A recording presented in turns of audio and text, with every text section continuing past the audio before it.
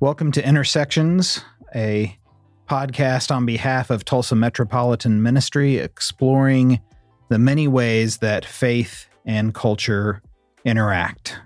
Over the past several years, a clear effort has been ongoing to undermine the approach of history curriculum across the country at virtually every level of education, often couched in language of being anti-woke or pro-American. These efforts focus on teaching the quote-unquote right history, defined as history that promotes American values and pushes back against left-wing ideology. Joining us today to discuss the nature and impact of these attacks on history and curriculum in Oklahoma and beyond are Dr. Karlos Hill, the Regents Professor of the Clara Department of African American Studies at the University of Oklahoma, and Dr. Brian Hosmer, Professor and Head of the OSU History Department. Welcome to both of you today. Thank you. Thank you.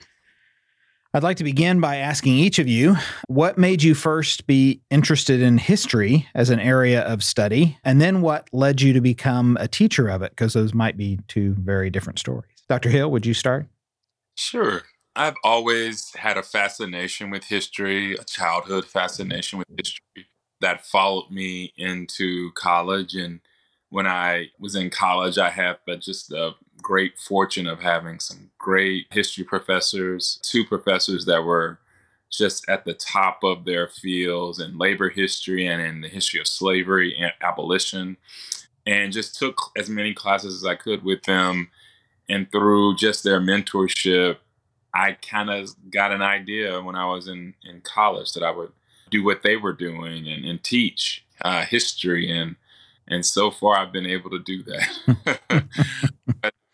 My inspiration came from history faculty that I had the chance of taking classes with. Great.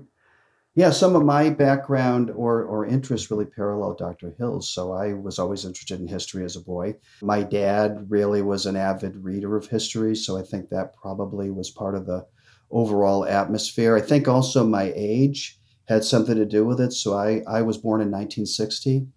And as I was a elementary school person, there was a lot happening, right? There was civil rights, there was the Vietnam War, ultimately moving into Watergate and a variety of things. So I think that maybe that was part of what drove me to this as well, is just things that were happening around me, and I wanted to know more about them. I went to college as a history major, but I wanted to be a Sovietologist. And I was really deeply fascinated by, again, I was a child of the Cold War. And I remember seeing various individuals on television and, scholars and so on, and they would have this so-and-so, and then underneath it would say Sovietologist. I'm like, that sounds amazing. And so I didn't really know what they did, but I knew that it was like kind of this cool detective work. And so back then, the Soviet Union was such a closed society, they would really sort of have to work with fragments of information, right? So that even things down to like the change of music on state program, they say, oh boy, we just shifted to musical program. That means one of the top guys just died, right? And so I was really fascinated by that. So I went to college to do that, and I went to the University of Vermont, which, interestingly enough, at that time, not only had a pretty major scholar of Russian Soviet history, his name was R.V. Daniels, but also Vermont was the place where Solzhenitsyn and Sharansky and a lot of the dissident authors ended up. They lived and so I met Solzhenitsyn as an undergraduate. Unfortunately, either my aptitude or study habits for learning Russian really kind of got in the way of the Sovietologist part. And so, like Dr. Hill, I had really encouraging professors who nurtured this other interest of mine, which is American Indian history. So I was always reading that. And so that kind of sort of one drifted to the other. But like Dr. Hill, I was really fortunate. I had some pretty amazing professors who, this is decades ago. Many of them are gone now, but I remained friends with them afterwards and just, kept talking with them. And so they communicated that, sort of encouraged me. And but it didn't really occur to me that I would be a teacher or a professor until I was in graduate school at the University of Texas at Austin. It was almost this kind of gradual merging of an avocation with a vocation, where there was just sort of this moment in time where I kind of realized, hey, wait a minute, I can actually have a career doing what I probably want to do anyway. So it wasn't like one moment. And so from that point on, then I sort of began to chart this path. So I'm wondering, as we get deeper into this conversation, if we could set this up to a certain degree by having you each talk a bit about the discipline of history. So how is it studied? How is it verified? How is it, for lack of a better term, sort of set in stone, if it is ever really set in stone? How do we arrive at historical fact? I think that's quite a misunderstood thing. People don't really appreciate or understand how the academic work occurs and how we get to the conclusions that we get to. So what constitutes history and what history gets taught, so to speak. So it's kind of a broad subject, but if you would speak to that, it would be fantastic. Well, I'll start, Chris, we have to get really broad initially. I used to teach the philosophy of history, and, in those classes, I would teach the students about the social construction of knowledge, right? That knowledge is something that we create through dialogue, through interaction, through discourse. And so, when we talk about history and the nature of history and what is historical knowledge, we have to talk about it as history as something that historians collaborate, discuss, right? And ultimately, we peer review our own, each other's work, to ask those hard questions, to needle historians around particular facts so that the best possible interpretation emerges from that peer review or that evaluation. And so when we think about the historical discipline, it is collaborative, right? And it's rooted in sort of peer review. And so when we talk about things as knowledge, it's socially constructed through the field. Historians like me, historians like Brian, debating, discussing, evaluating, taking positions on. And so truth is never settled, but there is a process for how we decide upon what are valid points or what are invalid points. It's about, the discourse that we're engaged in. I think that's great. And I don't have an awful lot more to add to it, but I appreciate what Karlos just did about talking about collaboration and verification and the social construction of knowledge. And I think that's really a critical part to this. Historians develop through our training a facility with the arguments that preceded us and the sort of range of conversations. We also develop a expertise in using source materials, from documents to oral history interviews to images. So we kind of have this. History is rooted also in the collecting and assessment and evaluation of these source materials, and then kind of their assembling, right? And so in order to develop a narrative or an argument, we have all of this material. And I often talk to students, I talk to these things, I'm sure Karlos does the same thing, is that, there's all this stuff, right? The question is, what do you do with it, right? And so this is where training comes into place. And this is where peer review and collaboration and conversation are in place. And so I look at it as well as conversation. I also see it as narrative, right? That there's that one of the really important parts of history is this narrative tradition. And we're engaged in seeking truth, I think, not truth, but engaging in this process of seeking truth through conversation with one another and through conversation with the people who read what we do, right? So the narrative, I think, is really, really critically important. It's what distinguishes perhaps history maybe from social sciences, or also maybe just from antiquarianism, right? Which is just maybe a list of things, right? Sure. So I think that's I think really a big and a critical part of it. I also want to just touch back to one of the things that Karlos mentioned about peer review, and I think this is a critically important thing for us to talk about today. And in fact, it's something that as a department head comes to me over the phone from parents and politicians who want to talk to me about how history is taught in my department by my colleagues. And there's this notion, right, that historians are just sort of picking and choosing and deciding what they want to do, and they have their own personal agendas, and so they're just going to arrange these materials in ways that suit my own agenda or agendas of people that I like. And what I emphasize is that that's not what it is, right? And that we use our own analytical abilities, we use our own creativity, which is important and positive, but we're bound by professional standards. We are bound by, right, the uses, the proper uses of material and the search for truth and accuracy. And we are policed by our peers. And so I think that it's really important to emphasize that this isn't just this kind of free-for-all out there. Yeah. And that people are just writing whatever they want, right? We have actually professional standards that, Karlos knows this as well as I do. You can get some pretty rough feedback, at times. There's a cliche or a saying in history, which is the dreaded reviewer too. It's a shorthand for when you submit something and you receive the peer review, and reviewer A is like, oh yeah, Hosmer's right on target, blah, blah, blah. And then reviewer B has like 25 pages, right, of places where you've gone wrong. And that can be annoying. And you may even object to it, and you may even sort of disagree with some of the points. But the larger point is there is this process, right? Because that piece that's under review doesn't go anywhere. Right. At that point, unless you've addressed these concerns.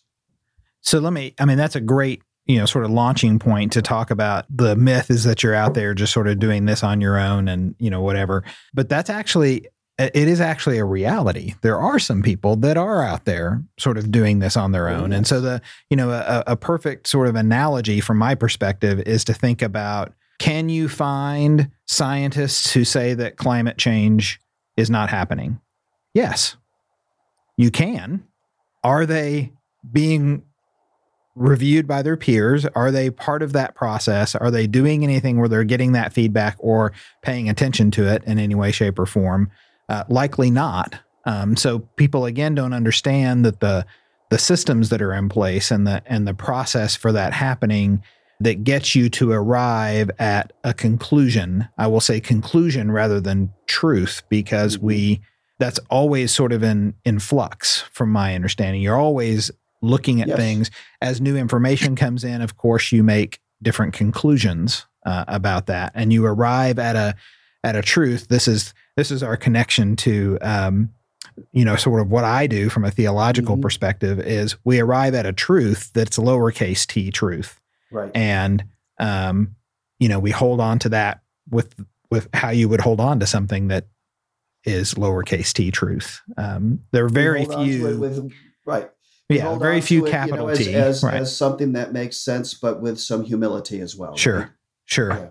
Yeah. So, is it the question that comes up a lot, and of course this goes here in this state to House Bill 1775, and the question about teaching history and how we teach history, and is it possible to teach history accurately and effectively? Let's just narrow it and say, is it possible to teach Oklahoma history or United States history accurately and effectively without making someone uncomfortable? I think the main question is not whether we teach it or not. That's not the right question. It's why do we teach history? It's why do we teach history? Why do we insist on school kids, high school students learning Oklahoma history? Why do we insist on doing that? Right? Let's go back to that. Why do we have to educate our children historically? Why do we need them to have a historical? It's not about teaching history as much as we need them to have a historical consciousness so that what happened yesterday, the day before, makes sense and they can relate it to today. Like they need a historical consciousness to do that, right? If you don't, even if you know some history and you have no historical consciousness, it's for all for. And so why we have to ask that question and fight over that, because what we're doing right now makes no sense, because we're not even arguing about why it's so important for them to learn. We're just talking about why we don't want them to learn certain things. Certain things, right? Yeah, I think that's fantastic, and I would say that with the framing of the question also, it's not a point to me about whether people are comfortable or uncomfortable, right, through studying history. I mean, that's not really the goal, either one, right? I mean, you don't have a right to be comfortable or uncomfortable, or maybe you have a right not to be insulted. So I don't know. I think that Karlos is right. The question is, why are we doing this? One of the things that I maybe a way that I try to illustrate this to my students, because I talk with them a lot about this, and in fact, this concept of historical responsibility, which is a kind of an interesting point. And I try to describe to them that history is like a kind of inheritance, and so wherever you're positioned, right, you have a piece of this, and it's part of your inheritance, and so to move forward, you need to understand something about that, right? What is that inheritance? But also you need to realize that the weight of history, if we use a different metaphor, falls upon peoples differently. And so we need to understand the variety. So history isn't one stream, right? It's many that in some ways the stream is carrying all of us. But the inheritance operates differently. So in order to be, I would argue, a functioning member of a society, but also really of a culture or a community, we've got to understand sort of that we are all, right, inheriting lots of things. And we need to try to grapple with that and think about it. So again, this is really following up and amplifying, I guess, what Karlos said, is that the why study is really the critical thing. And you can, we all develop techniques in the class, but I spend time talking about that, right? Who are we when you're born, right? One of the reasons that this often comes up in my classes is through the discussion of something uncomfortable. And where students will say, at least the brave ones, will say, why should I feel guilty about something that happened a long time ago over which I had no direct involvement? And my response is, fair enough, right? Not really making that point, not making the point that you should feel guilty about this or feel pride on the other side. The fact is, this is this broader inheritance. We are part of this culture. And so so we need to grapple and understand with that. And I would add also that, as one last piece to this, that when you have an inheritance, you don't get to choose like which parts you're going to take. So one example that I like to offer students is like, well, look, I didn't have any role, neither did you, in writing the Bill of Rights, but I benefit from those things every single day. Well, then the other stuff counts too, right? And so it's part of this mosaic, if you will, of things. So I try to have them think about like this, but I mean, it really is simply amplifying what Karlos just said. Why study history? Yeah. It is a tension that we sort of hold, right? You just said it, Dr. Hosmer, which is, we don't want to talk about the things that might make us feel guilty or uncomfortable or whatever the terminology you want to use, because I didn't have anything to do with that.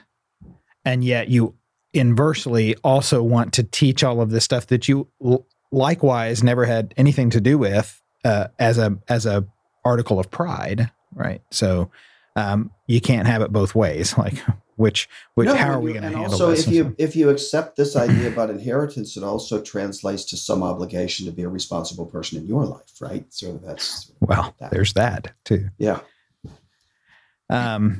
So I do want to cover a couple of things, because I think that these are terms that get thrown out there a lot, and it's important for people to understand, what this is. So I will ask you, how you all would define critical race theory, knowing that it is really a legal term as much as anything, but it gets hoisted on you all the time as history teachers. So in your approaches, I surely you have been asked this question before, but how do you approach this? What is critical race theory? You want to go first, Carlos? You want me to go first? I mean, the term critical race theory, there is no one definition of it. It is a body of knowledge, right? A body of theoretical knowledge created by scholars beginning in critical legal, what we can call critical legal scholars in the 1980s. Derek Bell maybe being the most well known, but essentially trying to theorize about the permanence and the intractability of racism in American life, trying to understand why racism, right? Anti-Black racism has been such a deep problem, an intractable problem, not just in one institution, but throughout American institutions, trying to understand that, trying to develop a theoretical language to not only describe it, but to upend it is the work of critical race theory. It's truly about trying to address racism in society, not trying to create more of it. You would think that critical race theory is doing that by how it's just really lambasted by, pretty much everyone, but especially those on the right. Yeah. And you would think that would be a positive thing too, wouldn't you? You would think this would be something that people would want to engage in. Well, I think one of the really critical parts to this conversation is sort of one of the pieces of critical race theory, as I understand it, so put it that way, that it focuses less on an individual's own sort of character and views, whether a person is a racist or not, or holds racist views or not, and instead focuses on institutions and structures.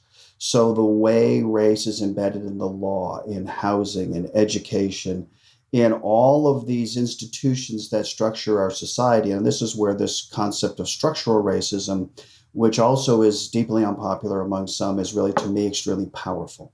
Because to get back to what Carlos was saying, one of the, people like Derek Bell were looking around, right? And they were saying, we have all this civil rights legislation, we have all these things we've accomplished, and yet we're stuck. Right? There's a point at which, so what they were trying to do, quite simply, as good scholars, why are we stuck? Why is it there? And so they decided they developed these ideas that moved away from individual character and assessments of, and toward these larger structures. I think that's really powerful. And in fact, I think even critics of critical race theory, it's true, like redlining, right? They know this stuff is true, right? And they fight with it. But I think one of the reasons they fight it is because the prior view of focusing on individual character is, in a way, easy. And you say, well, we just need to win over hearts and minds, or those races just need to be isolated, whatever, because of their personal beliefs. And so it reduces it to a matter of sort of virtue or lack thereof. Critical race theory, I think, is brilliant because it says we're not talking about whether this person or that person is racist. We're saying that it's bigger than individuals in that it shapes the ways that our institutions operate, and therefore, right, precludes, restricts opportunity, changes discourse and conversations, and accounts for, the deep embedded issues that we have. It is a strike against this idea that American institutions and American society are colorblind, right? It's just nonsense.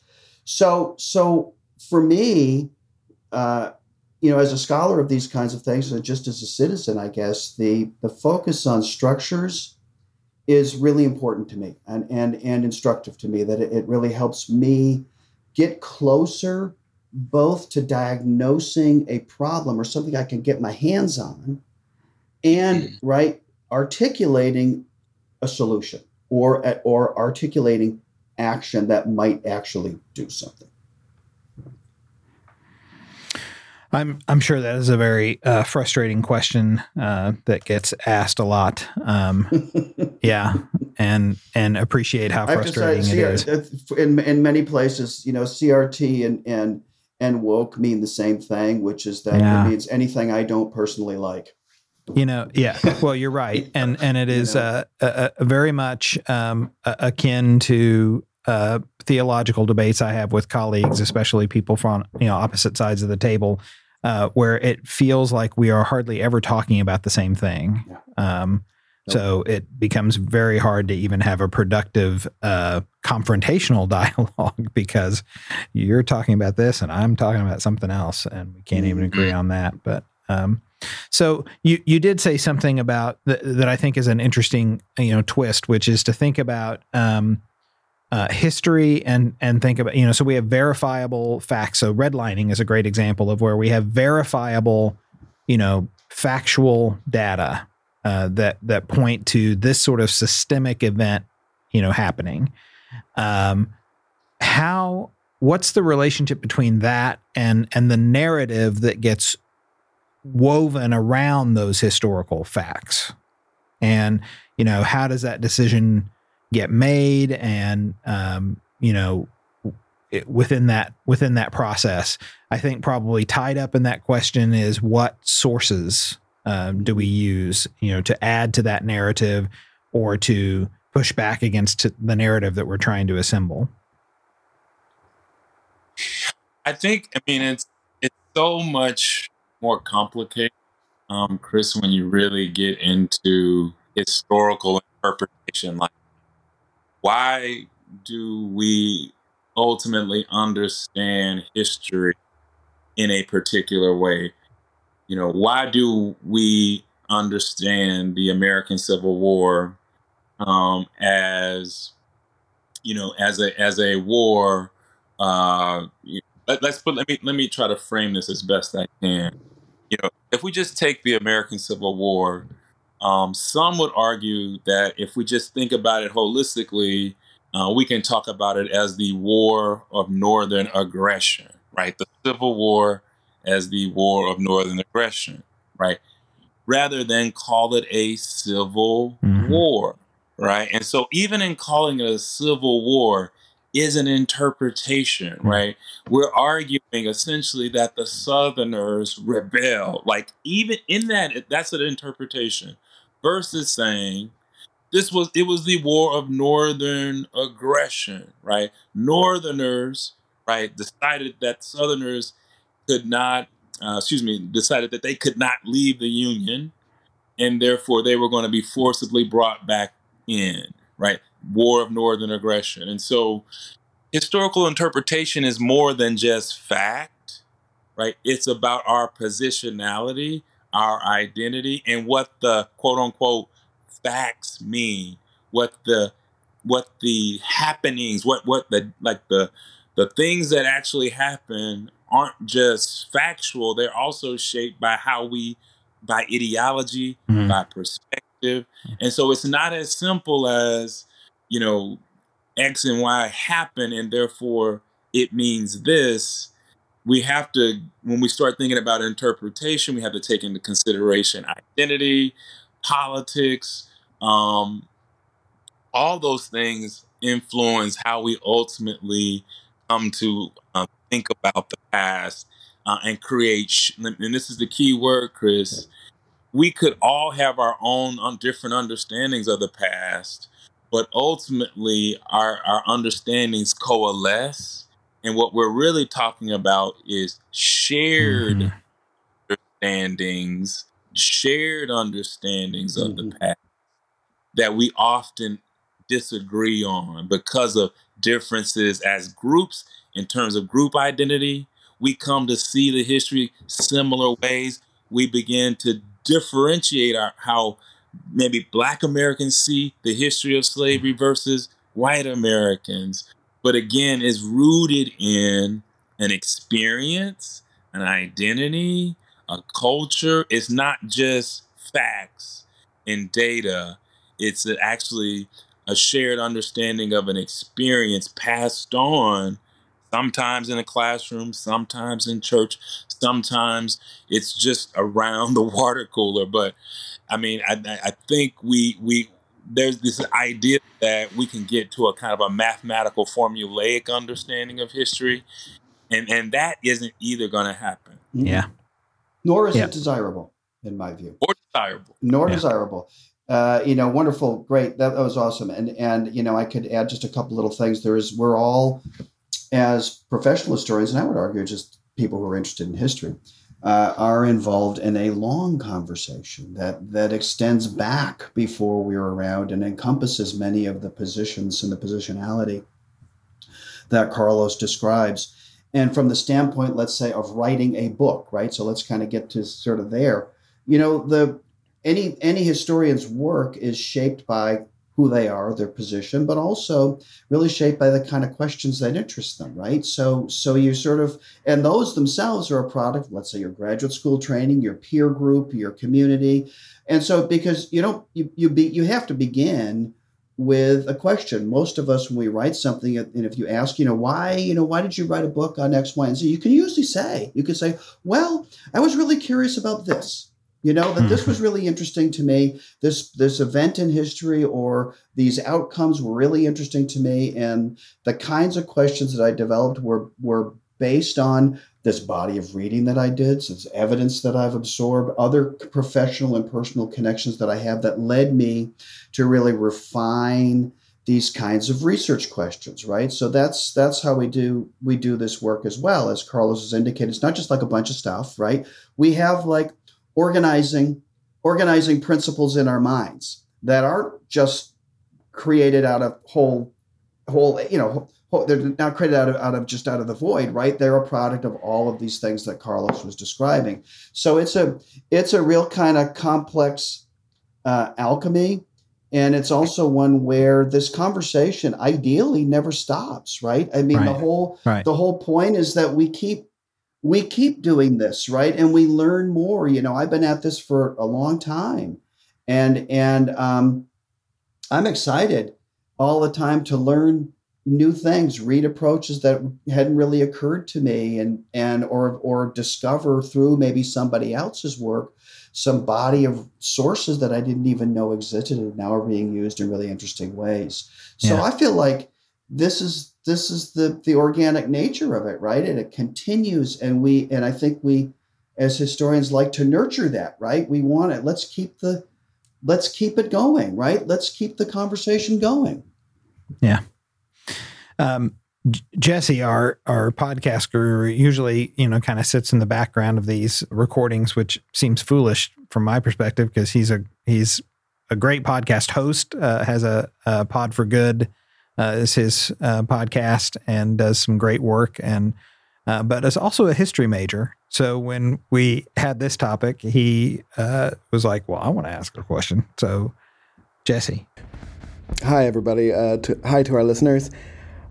My question my issue with teaching of history, especially in middle school and high school, has always been we've never done a good job of teaching the complexity of history to students, right? We're able to talk about the complications in literature. We're able to talk about the complications in math, but we still just feed students facts and dates and history. And so, especially with this PragerU discussion, all this kind of stuff, is this just the next battle in the terrible way we teach history to young students? Yeah, so I can maybe touch on some of these things too that Karlos was describing, and particularly this notion of the relationship with the past and something that they can grapple with and hang on to is really, really powerful for young people. If we want to kind of double back to things like Prager and current conversations, as Karlos mentioned, there's nothing new about Prager, right? So Prager is ideological, and it is I suppose that it wants to be a version of state history, right? Meaning the state, right? Official history, right? It proclaims that there is a central narrative and there are specific things to say about particular events. They pick on, the subjects that are most controversial are chosen deliberately, right? Because they're designed to provoke and this sort of thing. But I think that along with that, and maybe part of Jesse's broader question, is the sort of tension that lies in the teaching of history, and a tension between this thing that Karlos speaks eloquently about and really moves me, which is sort of coming to absorb it and digest it and understand it and make it part of who you are, right? And internally and in the way you live your life, right? So it's something that's like that. And that's like maybe closer to narrative, closer to stories, closer to analysis. And then there's this other side that history is a set of discrete facts that are to be memorized.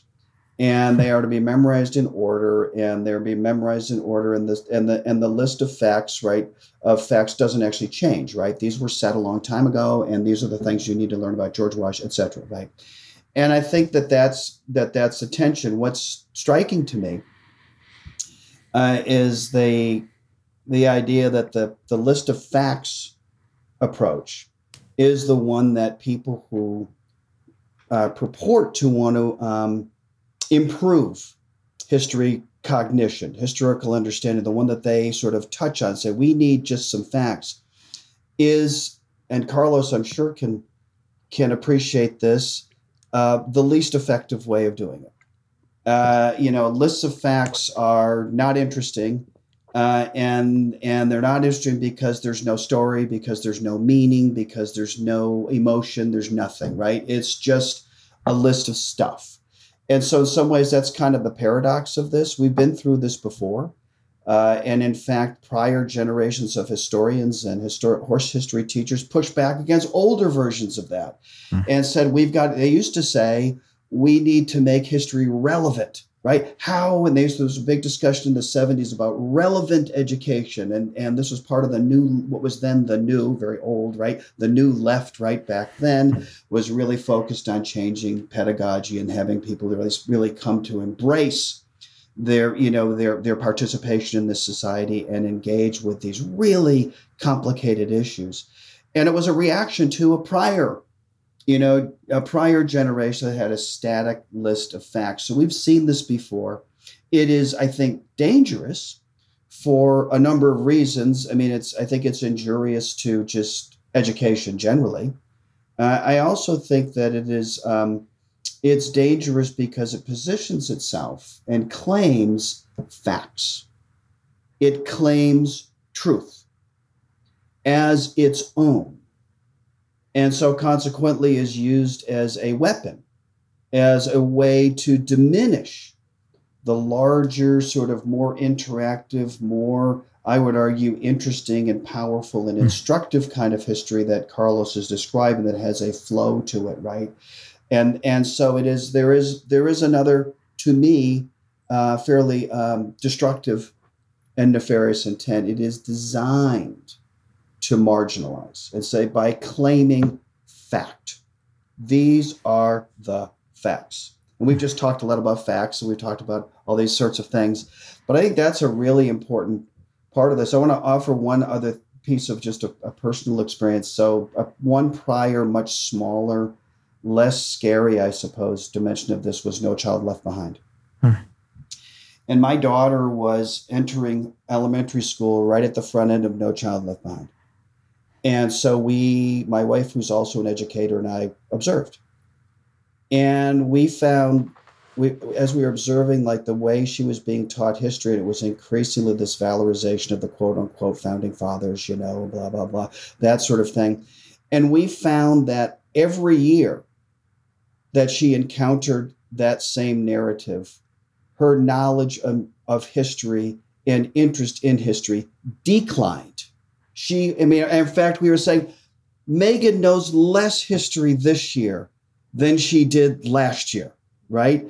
And so this is really, I think, kind of an important part of this, and it's a fairly insidious aspect of this, right? I mean, that it's really deeply problematic, and it doesn't It doesn't improve history education. It is a weapon that is deployed, right, against, right, kinds of conversations that some don't want to have. It takes us back to the original, why do you teach history?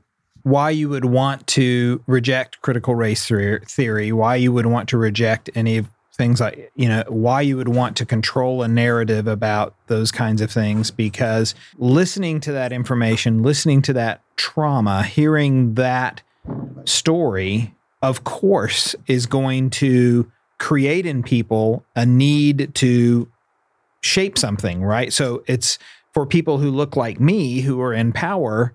Now we really have to look at the systems that we have created and the systems that we participate in, and have to change those things. You've seen the reaction to talking about what I think is a pretty crystal clear example of the need for reparations right here in the city of Tulsa. Exactly. And the reaction to that, that wants to just set all that aside because you can't really move forward with honesty if you go ahead and accept all of that stuff. That has to be compartmentalized in some way, or has to be set aside, or has to be discredited, or something has to happen with that in order to mediate that obvious tension that sits there.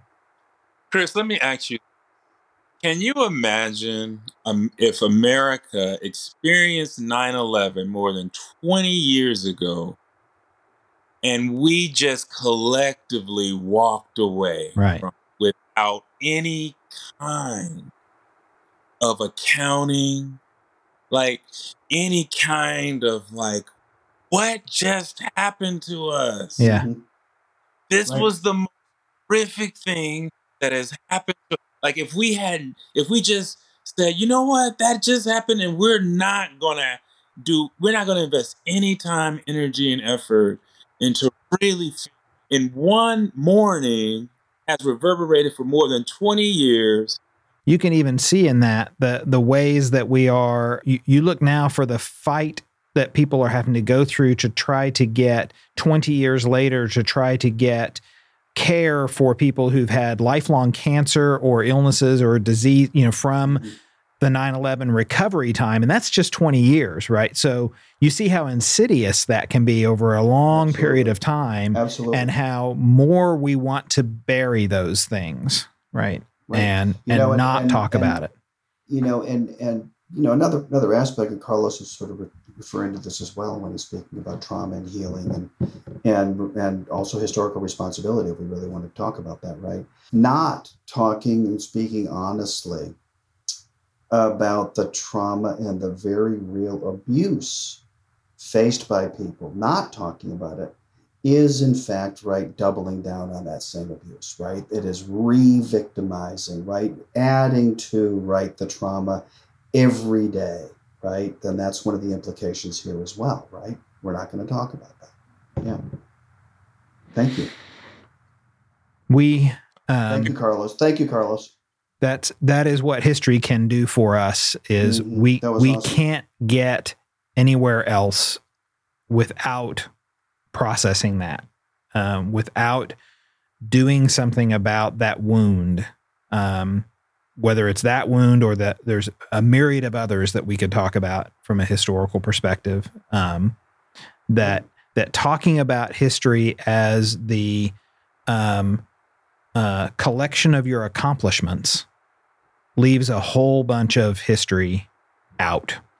That is necessary stuff. Just think about if it was your family and this is how you constructed your family. We only talked about our accomplishments. We didn't talk about anything else. Well, unfortunately, as a pastor, I know some families like that, and it doesn't really work out very well. Moreover, if we want to think about the importance of history, listing only the accomplishments of one society and leaving the trauma out really kind of sidetracks much of the power of history work, right? History actually has the capacity to work through these things and to have us grapple with these things. And in a sense, we're sidetracking, right? We're sidelining the power of actually grappling with our past to move us forward, I guess is one way to put it, right? And I think that's a really important aspect of this. And we do see this in other areas. 9/11 is a good example. There are other examples that we can kind of think about that really are generative of deeper conversations. And it's instructive which of these stories will devote time and energy into, and which will say that was in the past. I don't really want to talk about that anymore. That's instructive too. The choices that are made. That's right. Well, gentlemen, I want to thank you very, very much for your time. This has been a great conversation, a very needed conversation. Here is to hopes that will be had in many other places in and throughout our culture here, because that's certainly a needed thing. It is helpful for us to understand that this is not something new. It is a struggle. We've been through this before. We've been here as historians. We've been here before. Yeah, I guess that's both that's both hopeful and depressing at the same time. Right, the 1950s. In the 1950s, professors were getting fired. Yeah. Right. Yeah. At prominent universities, or conversely, not getting hired in the first place at prominent universities. So we can maybe look at the history of the historical profession and say we've been here before. Yeah, indeed. Yeah. Well, thank you both for your time, for being guests on here, and really giving us some great information. So thanks again. Thanks, Chris. I really appreciate it. Karlos, thank you so much. That was fabulous. I really enjoyed listening to you. Intersections is recorded throughout the city of Tulsa, in a state which was once home to the Apache, Arapaho, Caddo, Comanche, Kiowa, Osage, and Wichita tribes. Tulsa now sits on the boundaries of the Muskogee, Cherokee, and Osage nations. Thank you for joining us for Intersections, a production of the Tulsa Metropolitan Ministry. Intersections is produced and edited by Ramp 9 Productions and can be found anywhere you get your podcasts.